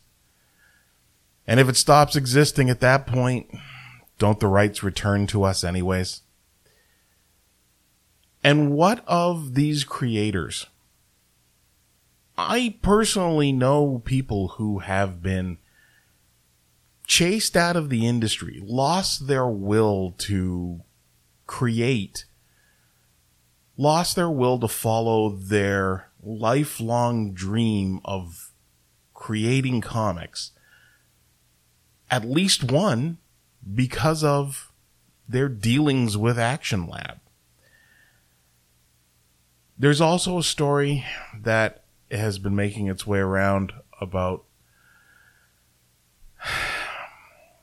a Scottish creator who had to deal with Action Lab. The book did not come out on time despite all the PR work that he had been doing around the UK, and who apparently in despair ended his life, jumped off a bridge. I don't want to pin that on Action Lab. That's cruel. But the man's story, as we have all been told, points to exactly that. And that is, I wasn't even going to bring that up in this episode, but that's sad and depressing, and it has to be, I think it has to be mentioned. How long can Action Lab carry on? In my own segment, I said that the best thing they could do is just start returning rights to people, not holding their books ransom. Just return the rights to people and move on. And for those creators who are left wanting a deal, wanting to create, trying to figure out what is next for them, I want you to look at comics with open eyes. And that's where our final segment comes from. Hey, this is Mike Kingston, the writer and creator of Headlocked, and a staunch advocate for self-publishing, probably somewhat for reasons that you've heard on this podcast, not specific to the company that's being mentioned. Very diplomatic, my friend. Yes, I'm nothing if not diplomatic. Yeah, you've been paying attention to this whole firestorm that's reignited around Action Lab, and we've talked about it off the air, of course. And I'm just wondering what your take on what is going on is. That was a poorly framed sentence, but I mean, are we talking about Action Lab in specific, or just Action Lab in specific? We'll talk about self-publishing in a sec, but the firestorm that's going on around Action Lab again. I just think, honestly, I think this is the type of thing that happens with all these small publishers. I think people just, they get ahead of themselves and they make poor decisions, and there's not a lot of margins in comics, and then probably even less so in a pandemic. And I think people get into this with the best of intentions, and I think it gets away from you pretty quick, and it can spiral out of control. And now, I don't think some of the things I've heard, obviously I don't, I'm not in the room or haven't read any emails or whatever. I mean, some stuff just sounds like, to a certain extent they need to kind of just let go and take a hit on some stuff. But I mean, just to maintain any kind of goodwill at this point. But so when you tough. say when you say let go, you're talking about I'm going to put words in your mouth. You tell me if they're right. You're saying that they should be returning rights to the creators? Yes. Yeah, I absolutely think so. I mean, especially if you're at a point where, you know what I mean? Like, people aren't people aren't gonna publish more stuff. You're sitting on stuff that you can't sell. I mean, if somebody's already not doing marketing for a book, and then the creators certainly aren't gonna push it, at that point, all you're doing is costing yourself warehouse space. You have been self-publishing Headlocked for, I want to say, 8 years? 10 now. 10 years. And I'm sure you've had thoughts of, or possibly even talks with publishers about bringing Headlocked to them, but yet you persist as a self-publisher. And do you have an opinion for new creators who might be looking to find a publisher, or any of the creators from Action Lab who are currently crying foul? I just think, somebody had put it best on Twitter that, you sort of fetishize the desire to be published, but I think self-publishing, or I think publishing on a smaller level in comics, I think every small publisher I don't think anybody desires to be a large scale small publisher. I think everybody self-publishes because they want to get their stuff out into the world, and then I think it spirals from there. You start picking up some other books, then you think you're gonna make some money, and then, you know what I mean? I've seen a ton of great stuff. I mean, when I started, there was a company called Silent Devil, and I don't know any of their business practices, but they made some cool books. And I don't, you know what I mean? I don't know the nuts and bolts of what happened to it, but I mean, there's a lot of people that make cool books, but I mean, just the realities of what the comic book industry is. I mean, I don't know. You know what I mean? I guess the question would be how many small publishers or, you know, small indie books have ever made it. Right. To be something bigger. Like, I mean, what are the odds? So, you know what I mean? Like, you see it in wrestling all the time with people like, oh, I'm a sponsored athlete. You're not a sponsored athlete if all you have is a discount code. You know what I mean? Like, and you're not a published author if you're paying to produce a book, or, you know what I mean, not getting paid to produce a book. If you're producing it for free, you're paying out of your own pocket, you're doing all the marketing. All you're doing is borrowing someone's diamond code. Yeah. And unfortunately, that's what a lot of it is. And I understand the realities of it from every side. I mean, nobody ever has a frank discussion about what comics is. So many people think like, oh man, you know, I remember when my first Headlock book came out, like somebody in all sincerity said, oh, you're going to be making that Spider-Man money.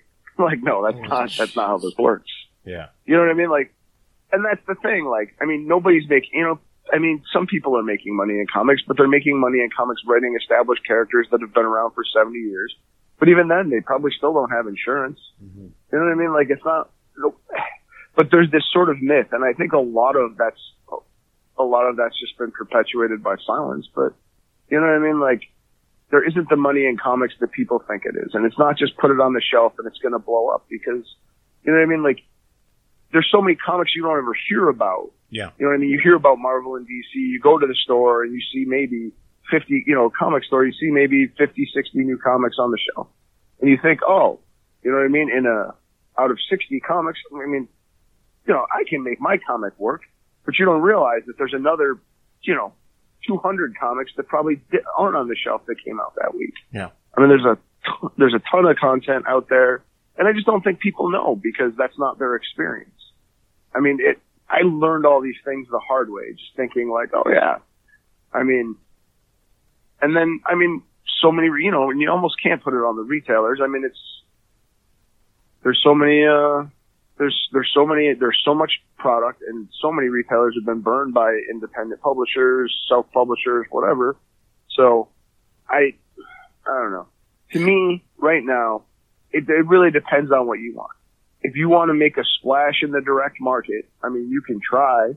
It's, you know, I mean, you can also try pushing water uphill, but I think if you believe in your product, if you believe in your property, like if you want to write like 100 things, like, yeah, just write it and put it out into the ether and see what happens.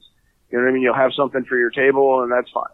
You're not going to make any money. The property's probably not going to advance, but you know, you've got a book, you know, you've got something to pad your resume for when you try to get a job at Marvel and DC. Right. If you're writing a property that you absolutely believe in with your heart and your soul, no one is going to care about it more than you. You're not going to, you know what I mean? Unless you're some sort of, you know, professional grade artist, you're not going to get it picked up at Image. You're not going to get it picked up at Dark Horse or Marvel or DC without some kind of a name. So you got to make your own name. And to do that, you know what I mean? Ultimately, you really got to publish it yourself.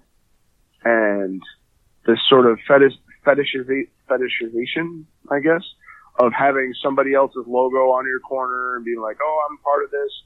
You know what I mean? It all kind of plays into the myth, or you know what I mean? It perpetuates all this stuff that you gotta have somebody.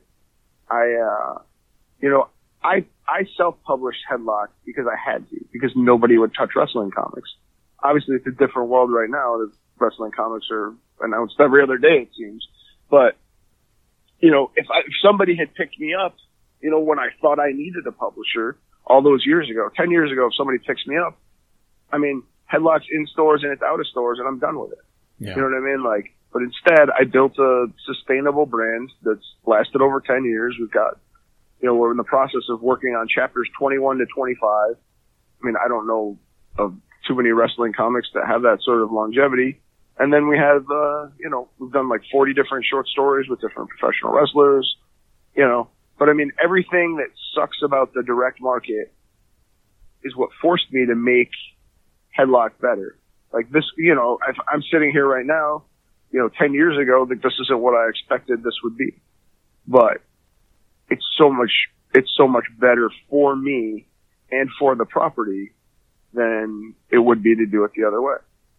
So I remember early on in my tenure with Action Lab, there was a problem with something, and my temper flared, as it does at certain times.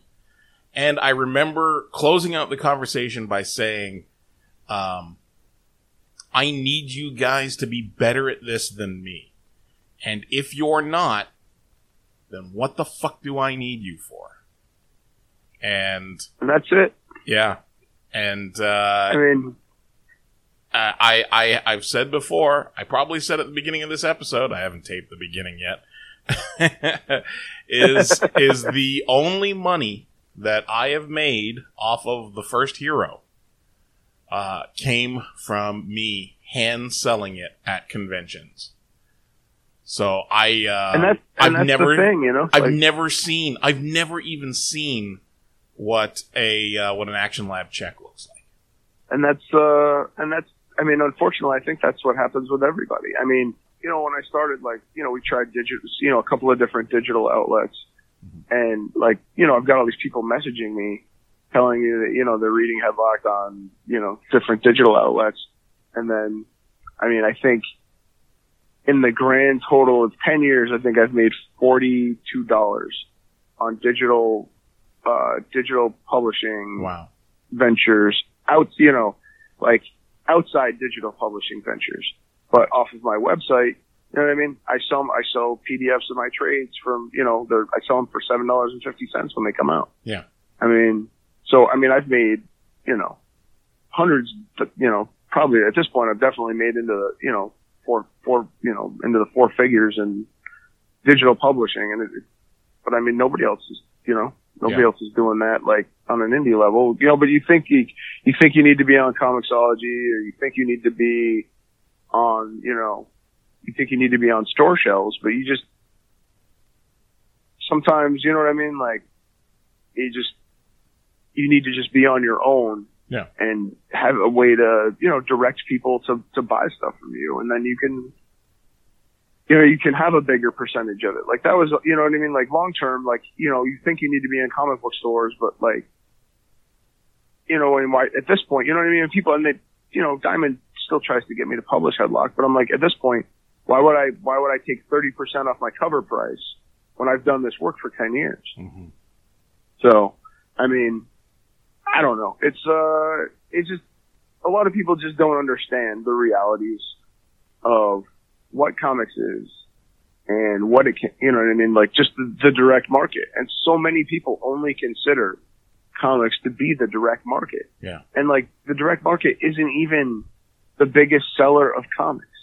I mean, young adult comics sell, way more. Scholastic is the biggest seller of comics. Forget Marvel and DC. Mm-hmm. You know what I mean? But we don't even have those conversations. You know what I mean? It's, you know what I mean? Because of the sort of, the idea that only superhero comics are comics and whatever. But yeah. I don't know. If you want to, the only thing that matters is you make the thing that you want to make, and you make the thing how you want to make it, and then you find an audience. In this day and age, it's never been easier. You have a direct line to your audience through, you can build your own storefront. You can have, your own, and it's work. It's definitely work. Half of my, I could put out 100 more, I probably could have put out 20 chapters or 20 Headlock trades if I didn't have to do all this marketing. But none of my books would have sold. It is what it is. You know what I mean? It has nothing to do with quality. You could have the script of Watchmen in your briefcase and nobody would touch it. You know what I mean? it's just I mean, like the next Watchmen. I mean, obviously not the script of the old Watchmen, because that would be weird. You can find a really ignorant, but also that's the thing too. You know what I mean? Like sometimes, like if I had an idea for The Walking Dead and took it to Image a month before Robert Kirkman, they probably wouldn't publish mine. I mean, some of it's social, some of it is, you know what I mean? Comic book publishers have to know you, and they learn who you are by you building, you have to build up your own name. No one's going to do it for you. Yeah. And that's the sort of the dirty, like, I got into comics expecting to just be a writer, and I never understood it. Like, when I first was walking around with my business plan and my marketing plan and my scripts and my pitches for Headlock, I'd go to publishers and they'd be like, well, where's your artist? And I'm like, I don't know, I'm a writer. And they're like, yeah, but you got to have art. I'm like, well, I'm a comic book writer and you are a comic book publisher. Why am I the one supplying the art here? This doesn't make sense to me. Yeah. Like, none of that makes sense. There's nothing intuitive about it. Yeah. So, like, you have to make a finished comic before anybody will ever hire you to write anything. Like, you ain't touching Batman until you become a success on your own. Yeah. Or, whatever. I don't even remember who said it, but somebody said, if you want to be successful, or if you want a job in comics, you have to become popular at anything else, which is a weird thing, but it does, you know what I mean? Like, it's, brand awareness or, bringing your own audience or something. But, I mean, you have to make your own name, and nobody in comics is going to make a name for you because there's a million writers. You know what I mean? There's a million people looking for work, and they're, between veterans and shit, like, I'm sure Peter David's out there still churning out work, and Dan Slott and Mark Waid, and then, you got the current guys. There's a whole, slew of guys behind you that want to do it too. So, like, nobody needs you. And that's the thing that's, I've had so many people come up to my table and just drop their pitch in front of me, or drop their, Batman versus Velociraptor comic. Like it's, like it's the greatest thing ever in the history of the world. And nobody needs you to make your comic. The only person who needs to make your comic is you. Like, you have that story that you need to get out. So you need to make it, and you need to make it, and you need to find your audience. You need to figure out where those people are and bring it to them. Like, the direct market isn't a place for Headlock. It's not. Like, Headlock is a straight drama. There's no genre elements to it. It's just a straight drama. And that's not something that, the direct market people are superhero, fantasy, horror people. You know what I mean? So it's not the place for it. But there is a place for it, as evidenced by the fact that I've been doing it for 10 years. So, I don't know. I always just think that people need to, you gotta find your way on your own. And most of the time, people who say they can help you can't help you. Yeah. I mean, and I say this primarily with writers. I mean, if you're a professional grade artist and you can, work and you hit your deadlines, I mean, you'll have a job tomorrow drawing in Superman. I mean, that's just what comics, I mean, that's it. I mean, but primarily this is an issue with writers more than anything else. Mm-hmm. But if you believe in your project, don't give up your rights. I mean, particularly just use somebody else's Diamond account that doesn't matter. You know what I mean? Like, I don't know. It's like you got to go to market with your corn and you're going to give up half of your bounty to some other dude so you can use his mule that doesn't have any legs. I mean, you still ain't making it to the market, Yeah. Michael Kingston, thank you very much for joining us on the Handsome Genius Club again today. Hey, I'm always down to, avoid doing work. Okay, kids, that's going to wrap it up for today's show. Thank you to Sean Pryor, to Jeremy Whitley, to John Perez, and to Michael Kingston, all for agreeing to come on the show and talk to us today. And if this was your first time listening to the Handsome Genius Club, I hope you enjoyed the episode. I hope you'll come back to listen to more. Subscribe. You should subscribe via whatever podcast delivery system you usually use. Apple Podcasts, Stitcher Radio, Spotify, Google Podcasts. We syndicate to all of those, or you can just visit handsomegeniusclub.com. And usually when we're on schedule, Monday episodes and Thursday episodes, new episodes each week. We also have a Friday episode that is exclusive to my Patreon. Patreon.com/MyNameIsKingdom. You can find me on all social media at My Name is Kingdom. That is Twitter, Twitch, YouTube, Instagram, and of course the aforementioned and very important Patreon.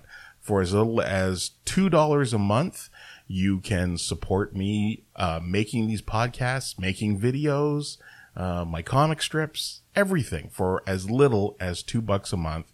As I said, patreon.com/MyNameIsKingdom. All right. We'll be back on Thursday. Probably handle some feedback from this episode. I think that pro wrestler Rex Atkins is going to join us. We've been talking about doing it for a while, doing an episode. So try and get Rex hooked up for Thursday. Oh, and I should mention that the complete unedited, barely edited interviews from this episode of the podcast are going to be made available on the Patreon. So if you'd like to hear Sean Pryor talk more about how Action Lab began, his time as president, the work that he's doing now as a writer, if you want to hear more from Jeremy and Kingston and John Perez, it's all going to be there as exclusive audio on Patreon. All right, time to put this episode to bed. Guys, gals, non-binary pals, please take care of yourselves, take care of one another, find some good trouble to get into. Your Uncle Kingdom loves you. Bye.